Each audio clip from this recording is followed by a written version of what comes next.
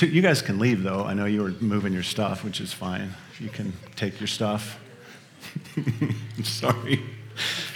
Good job, Andrew. You did exactly what you were supposed to do.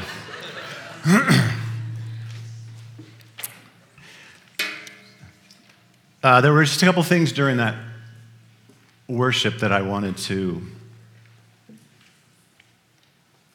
lean into a little bit. The first one was, it's ringing a little bit, like it's a little hot up here. Yeah, that's good. The first one, I think it was the first song, Andrew, Justin, correct me if I'm wrong, it said something about, I'm grateful for the wilderness. Yeah, this is my first thought to that.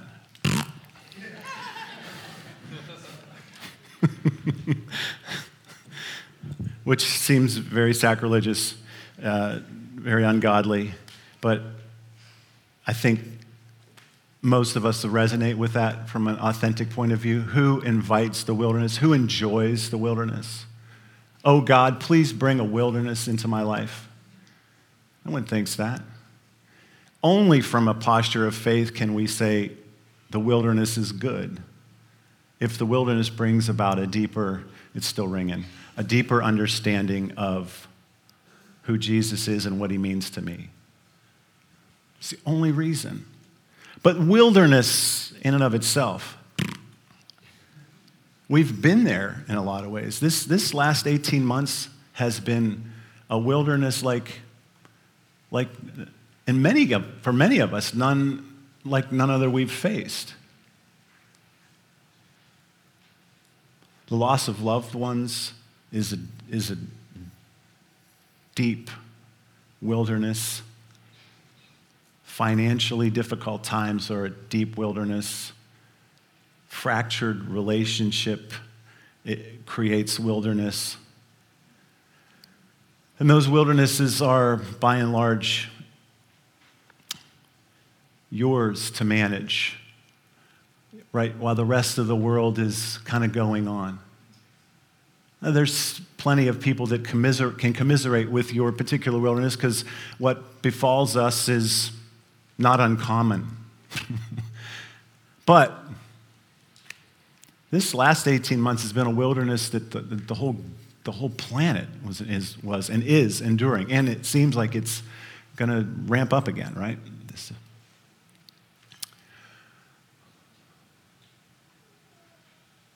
This has been hard for the church, not just ours, but any church.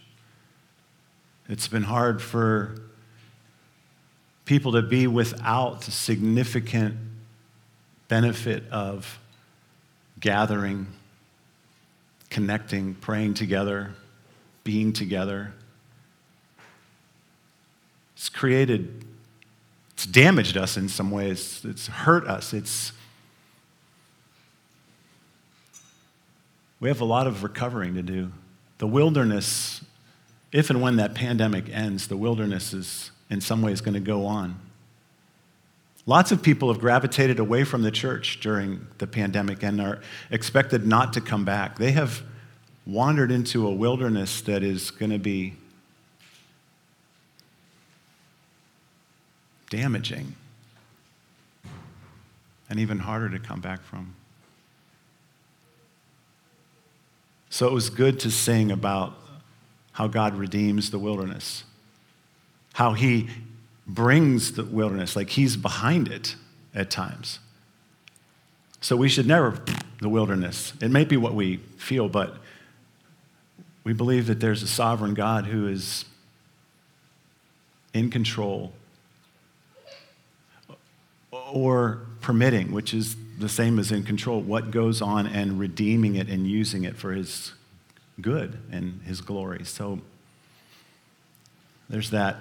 And then the other song was, you said, I think the line was, I'm no longer a slave to fear, but I'm a child of God. That was resonating with me because it is what we're talking about in Romans.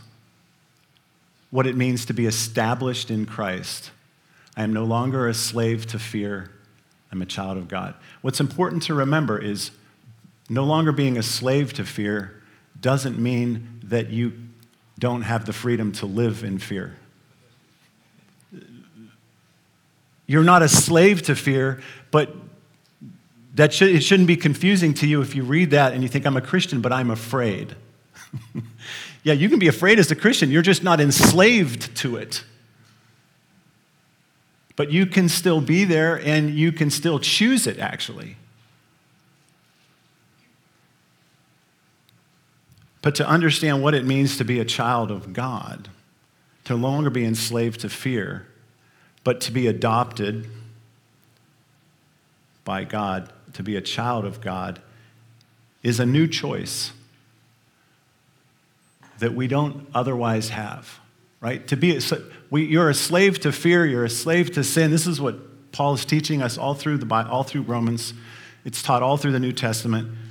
You are a slave to those things. You have no choice. People have no choice. Humanity has no choice but to be afraid and to live a life that is displeasing to God. No choice. In Christianity, Jesus doesn't simply free us from that enslavement and free us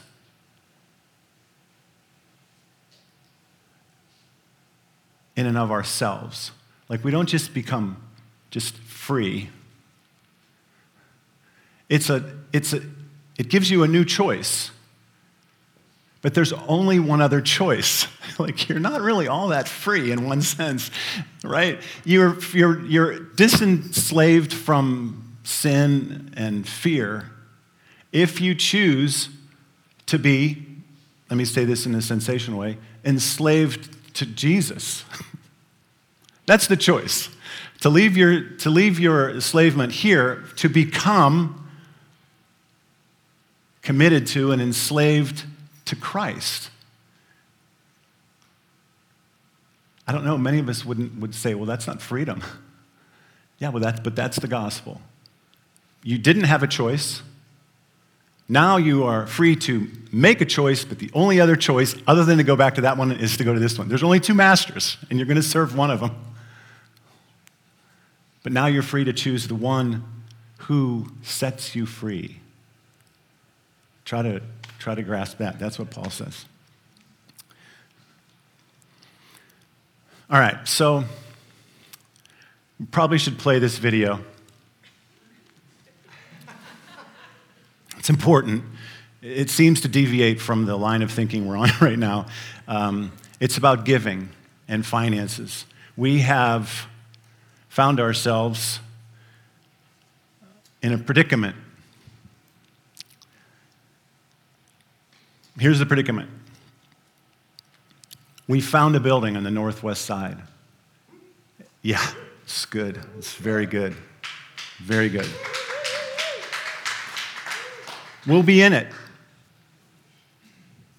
in the next 2 weeks to 3 months. We don't know. Our architect's going to go in this Wednesday, and we're going to find out if it's up to code. And if it's up to code, we're going to be in it. If it's not up to code, we got to find a contractor. Can anybody find a contractor right now? Nobody. You can't even find raw materials. So we're beholden to the condition of that building and how quickly the city will give us occupancy. But we will be signing the lease at the end of this week or the first of next week, but we already have a handshake, and we're going to be in this space. Here's the predicament.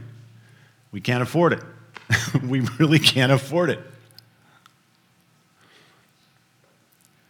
Unless we dip into our savings, which God has been gracious to allow us to accrue. And we will. Our giving trajectory right now this isn't unique to us, will leave us at an operational shortfall at the end of the year, which we have never experienced. Combine that shortfall with the added expense of the next building, and we will deplete our savings by the end of the year and be unable to operate according to the budgets that we require. We need God. There's no better place for a church to be. All I want is to discover God's way forward. That's all I want. And guess what? We're going to find it. We are going to find it. We're going to find it. In the meantime, we're pushing all of our chips metaphorically in and saying, God, this is where you've called us to go. You have given us the resources to do it. They're in savings, but we're going to push them in and we're trusting you. And this is what I think is going to happen once we get to this space of where we've been in the past with 2 locations. Giving and attendance and those sorts of things will rebound, at least to some degree, and give us a new trajectory. That's the hope. In the meantime, it depends on us, those that have remained, to carry the load through the end of the year at Vista. And so this video is me talking to you about sort of the concept of generosity and finances. So we'll play that, and then we'll finish up a little bit more in Romans chapter 6. We're all in this together. Let's see what he does. Yeah, let's see what he does. Let's see what happens. Let's see what happens. All right. Next week, August 15th, there are 2 services, one here and one in the Northwest. Please watch your email and your text messaging and that sort of thing. Make sure you're in that loop so you can get the times and the locations exactly right. Have a lot of grace for the staff right now. It is extremely hard to find a place that we fit in while we're waiting for that building. It's also difficult to know actually when to do it. So we are winging this thing right now, okay? We are not back, we're not functioning like a highly, finely oiled humming machine or top. We are just trying to get through the end of this pandemic and get ourselves back to something that seems relatively normal. August 22nd, there is one service, and it'll be in the Northwest. And on August 29th, there is one service, and it'll be in the Northwest. And on September 5th, we're going to be off. And on September 12th, God willing, we are launching into 2 simultaneous services again for the rest of time. Okay. Woo! All right. What time is it? Whew. Okay. What time did we start? 9:30? Okay. How much time do I have left? 11 minutes? Oh my, what? Someone, I have, what do you call that? Comedians say, heckler, I have a heckler. Okay, this concept of which I have written out in great detail to try to explain to you isn't really that complicated. So honestly, I ought to be able to do this in 5 or 10 minutes. Here's the first big picture. God-centric worldviews, religious postures, and practices are eroding generation by generation. Okay? Every generation that comes along is getting less teaching and less example and less doctrine and less value about what it is to be God-centric. Less and less. Every generation is increasingly impoverished for the transcendent. And so they are left to find the transcendent, to find connection with, I'm going to say, the transcendent, some kind of purpose, some kind of meaning that resonates with their eternal soul. You see what I'm saying? Each generation is getting less direction, less context for a God-centered worldview, and the religious practices that come along with that but they have an eternal soul that needs to connect with the transcendent. We use this quote all the time. C.S. Lewis famously reiterated it. He gets credit for it, but I don't think he said it. You don't have a soul. You don't have a soul. You are a soul. You have a body. You're a soul at the core. You're not a body at the core. You're not physical at the core. You're a soul. And that soul resonates with God. It resonates with something transcendent when God is not in the picture. Your soul is still got this transcendent longing. It's exactly why people, Christians or non-Christians, say things like, something's wrong with the world. Why would you ever say that? If there wasn't some God impulse, some transcendent impulse, some beauty, some good that comes somewhere else, otherwise you just look around the world and say what? You would say, well, it is what it is. It just is. This is what it is. But there's something deep within us that resonates with God, that understands, that hears from God, that is made in the image of God and makes us go, something's wrong.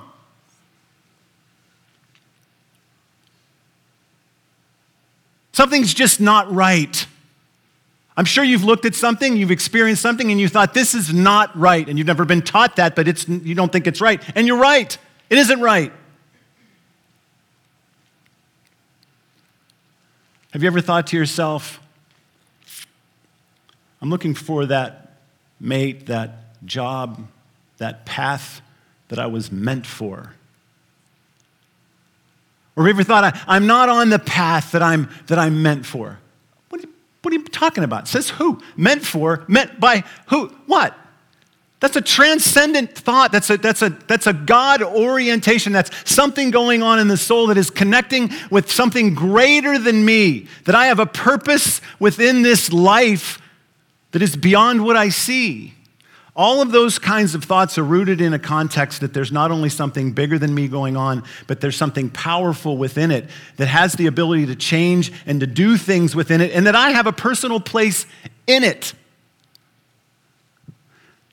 But back to my point, without God or the associated religion, there is no one for young people to turn to, nowhere to go, no way to find their place in this transcendent space that their soul leans toward and yearns for. So, what happens? We see this happening all over the place in increasing measure. People are trying, those that are far from God are trying to generate their own transcendent context within which to resolve the anxiety in their soul. We're trying to create meaningful movements and things and causes in this world that give us that sense of transcendence. Most, if not all, of the successful pseudo-transcendent movements are rooted in the universal truth that the world is broken. Each generation comes along and discovers the evidence that the world is deeply broken, and they feel like they're the first ones to have discovered that.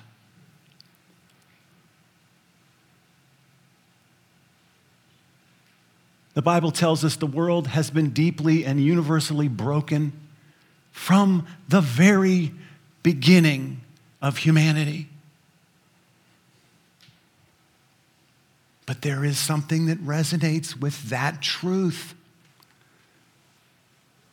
The movements that people are attaching themselves today have an element of deep brokenness that they're identifying within all of humanity.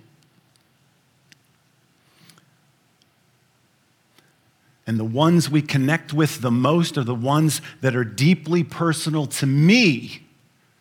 And either the ways that I am broken or that the way the broken world has impacted me.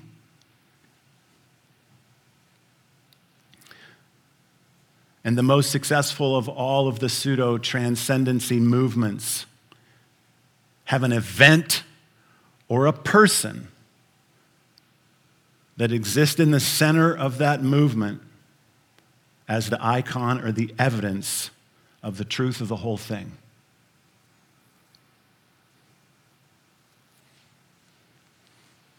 You can see that true in the movement to figure out and get through the AIDS crisis in the 90s. There's always events and people that stand as icons. You can see it in the race causes. You can see it in the gender causes. You can see it in the power causes. My point, I don't know if these examples set you in the wrong direction or if they suggest that anything in particular, but I'm simply using those examples not to diminish the importance of those. There are things to be addressed, and not just those areas, in all sorts of areas, and issues of poverty and financial difficulties and all sorts of things. My only point is to use them as examples to illustrate the deeply personal and far-reaching causes are being used as a substitute for what cannot be substituted.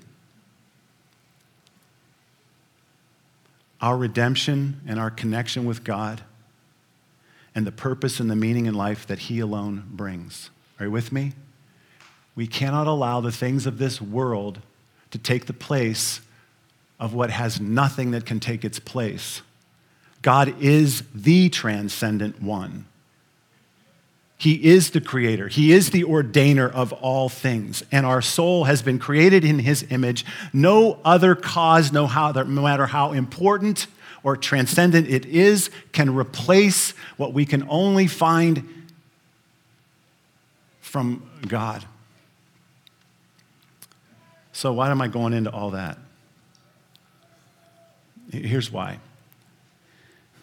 If things go well, God's going to keep us around as a church.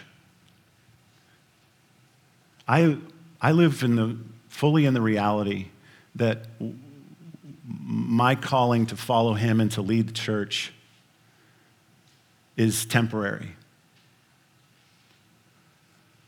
It goes away when He calls me away. This church goes away when He decides this church is going to go away. God's in charge of His church. His church is always expanding, always alive, always on the move, but the local expressions of His church are at His behest. But for now, it would seem as though God has and continues to call us to be an expression of Him in our community. And if that keeps going, we have to make it crystal clear. We have to be absolutely sure that we are a church that is about His will and at its core about the gospel. I think the church is dangerously close to losing its ability to introduce Jesus to those who are far from God. I think the church as we know it, as a Sunday morning gathering expression of biblical teaching and prayerful music, will always be in some form. It will always be. It will always be valid. It will always be good. It will always be vital to the church for us to gather. And the church will probably always gather. But the church has shown throughout history that it can gather and fail to be what it is intended to be to the world. And the threat of that looms larger than maybe it ever has in my lifetime. America has fallen to what most Western civilizations have already succumbed to, and that is a post-Christian, post-church society. Both Christian and non-Christian statisticians and those who do surveys, Pew and Barna, that lead the way, have identified this fact, that the Protestant and Catholic faiths make up a share of U.S. citizenry that is now less than 50%. That's officially post-Christian, post-church. Below 50% identify as Christian. And the nuns not the ones dressed in black and white with the habits, the nuns, N-O-N-E-S, those that no longer affiliate with any Christian organization, any Christian church or denomination, have doubled in 10 years. We live in a post-Christian, post-church society. That means those who don't have an inherited God-centric worldview or a discipline of church attendance are no longer searching for religious institutions, clergy, or a Sunday morning experience to answer the question of their soul, to fix their pain, to right the wrongs in the world, or connect the dots of what fails to make sense in life. So, if the church that is gathering is expecting those who need to find God and are far from God are going to come to them to figure it out, we're lying to ourselves. They have a transcendent impulse. They have been marginalized from God and from religion in their upbringing.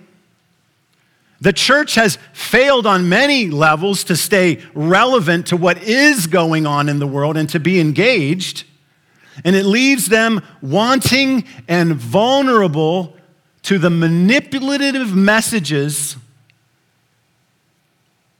of those who are, or from those who benefit in terms of power or finance as it relates to the latest social causes. Completely butchered that sentence. Do you understand what I'm saying? Those people have an impulse for the transcendent. They have an impulse for God. They no longer believe the church or the clergy or a Christian experience is going to solve that. So they are susceptible to the messaging of those who benefit financially or in terms of power as it relates to the causes, the very real causes that need to be addressed in the world. And they are called into those spaces to find life and purpose and meaning in places to sacrifice their life and their finances for these causes. And they resonate with that and they go there because they don't find that call relevant coming out of the church. And the answer isn't for the church to be a compelling movement among those other current cultural movements.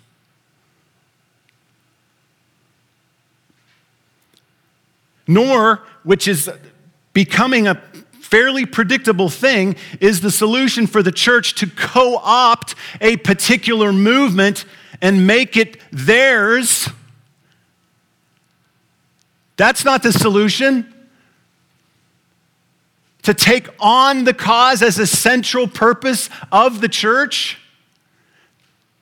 The church, don't misunderstand me, the church needs to be involved in ministering and caring and taking the gospel to these broken places of injustice and allow God to do something through us and with us in those spaces, but they are not the church's central cause.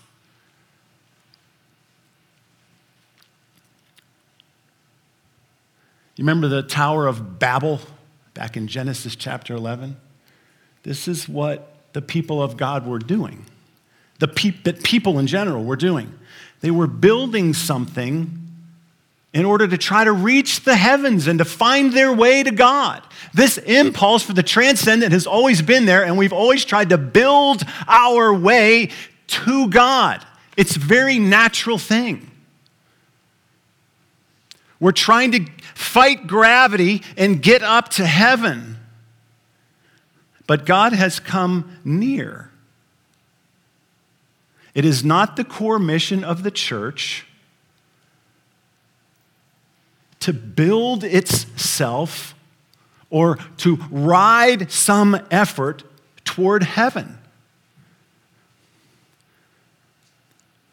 The vibrant, healthy church will be, as Paul is imploring us throughout the book of Romans, to be established in Christ. Jesus said it straight away. No one can serve two masters. Either you will hate the one and love the other, or you will be devoted to the one and you will despise the other. But seek first his kingdom and his righteousness, and all these things will be given to you as well. The things that need to happen in this world, the things that we long for personally and societally, come along with the church that seeks him first.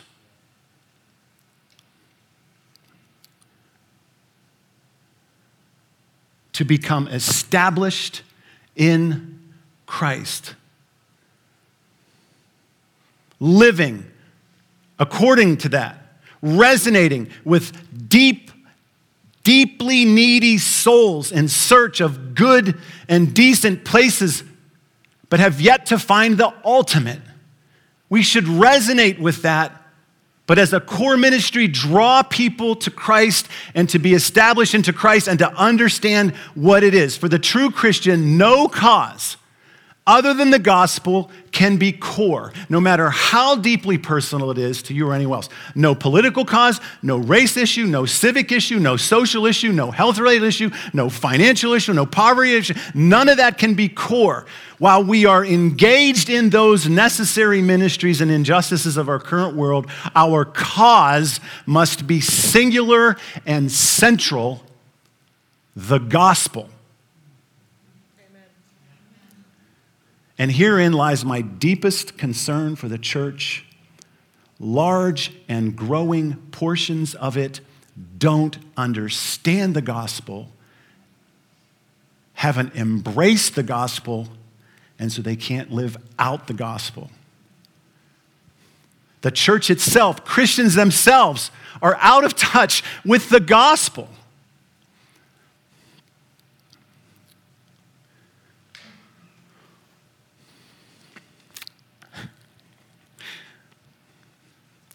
I'm 7 minutes over, and I'm just getting ready to dive into Romans chapter 6.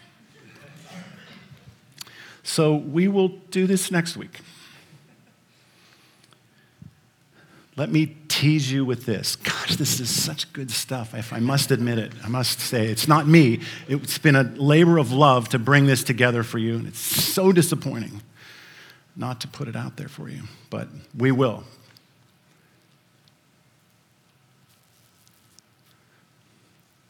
Here's the teaser. When was the last time a non-Christian complained about your faith or questioned your faith based on their understanding that your faith promotes immoral behavior? When was the last time somebody came to you and said, I've heard about your Christian faith. I've heard what you've been saying about faith. I think it's ridiculous that you think,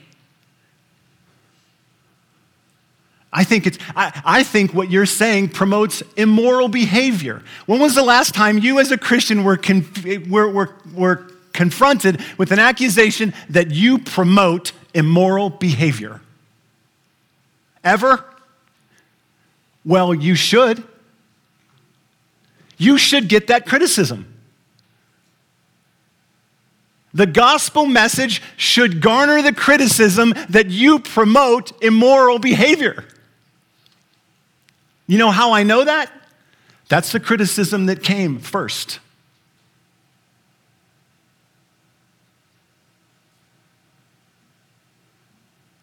How else do you explain this very rebuttal that Paul is speaking to?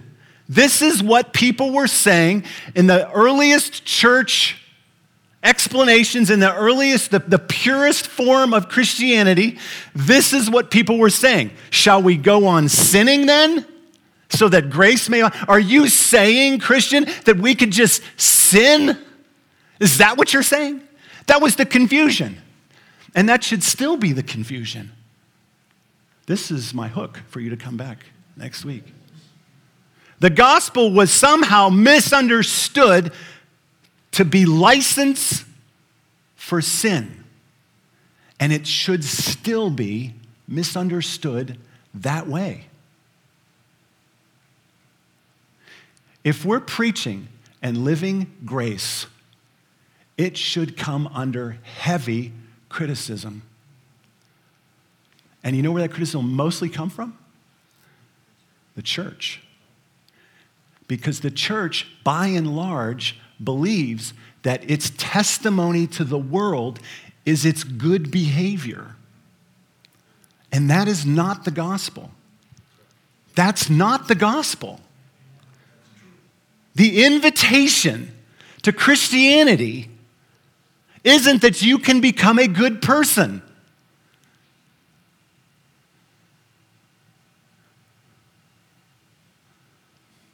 In very sensational way, the message is, in Christ,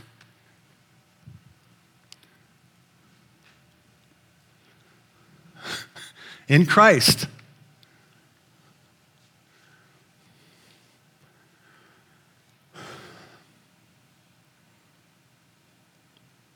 the immorality of your life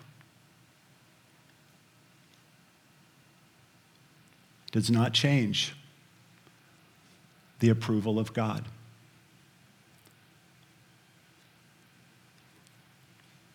In Christ, the consequences of not only your behavior, but your sick heart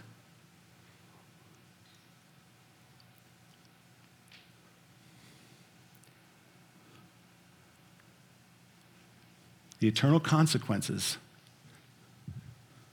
of the realities of who we are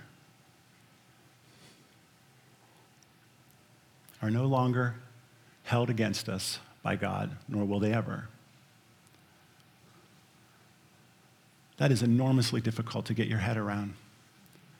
It seems irresponsible and wrong. But I believe until we get a grip on that and we find a way to convey the realities of the gospel into the world, they will no longer be enticed by this false gospel that says, if you come to church, your life will get better.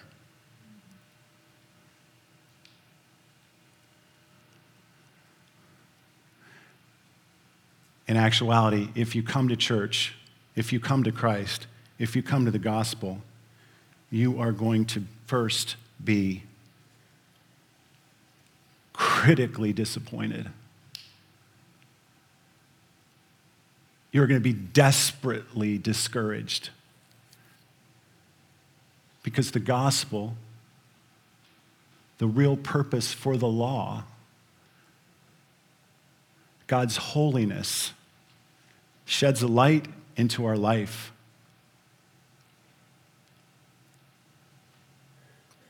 And shows us what we do not want to see.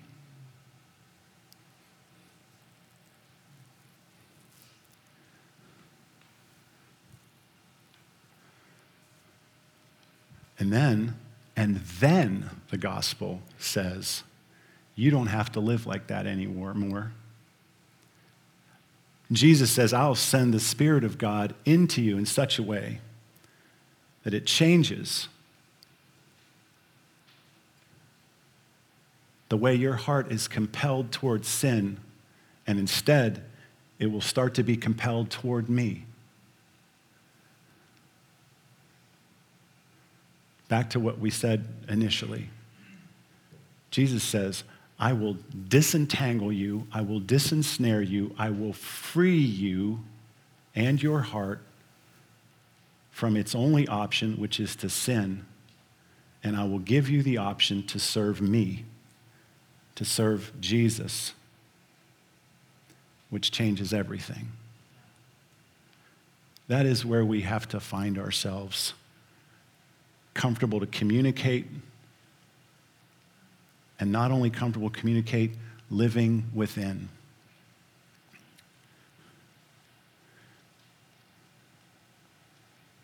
See how I'm scrolling through all these pages?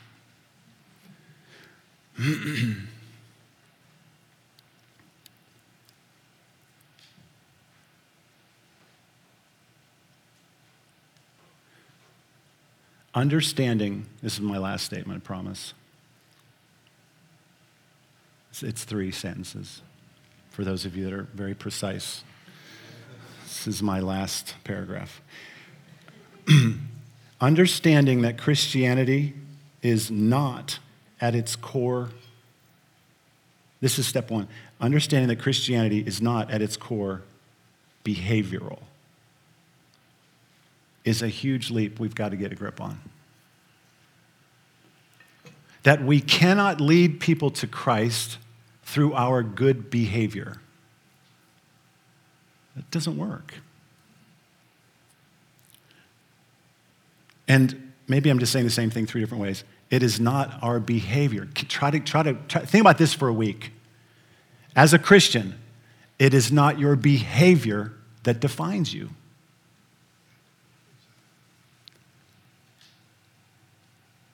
Don't you think that's the Christianity that's been promoted by and large throughout our existence?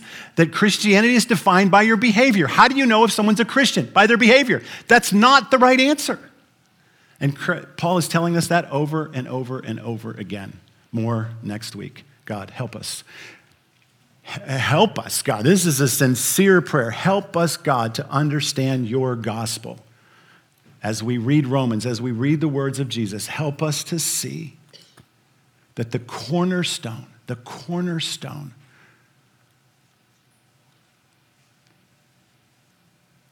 is your grace and your mercy.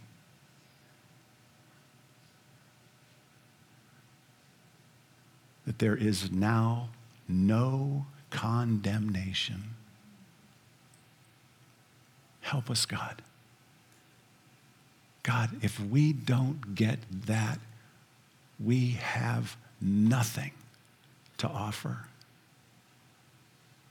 but just another pseudo-transcendent movement. Pray in Jesus' name. Amen. Appreciate you, church. Love you. Thank you for hanging in there. I've been praying for you.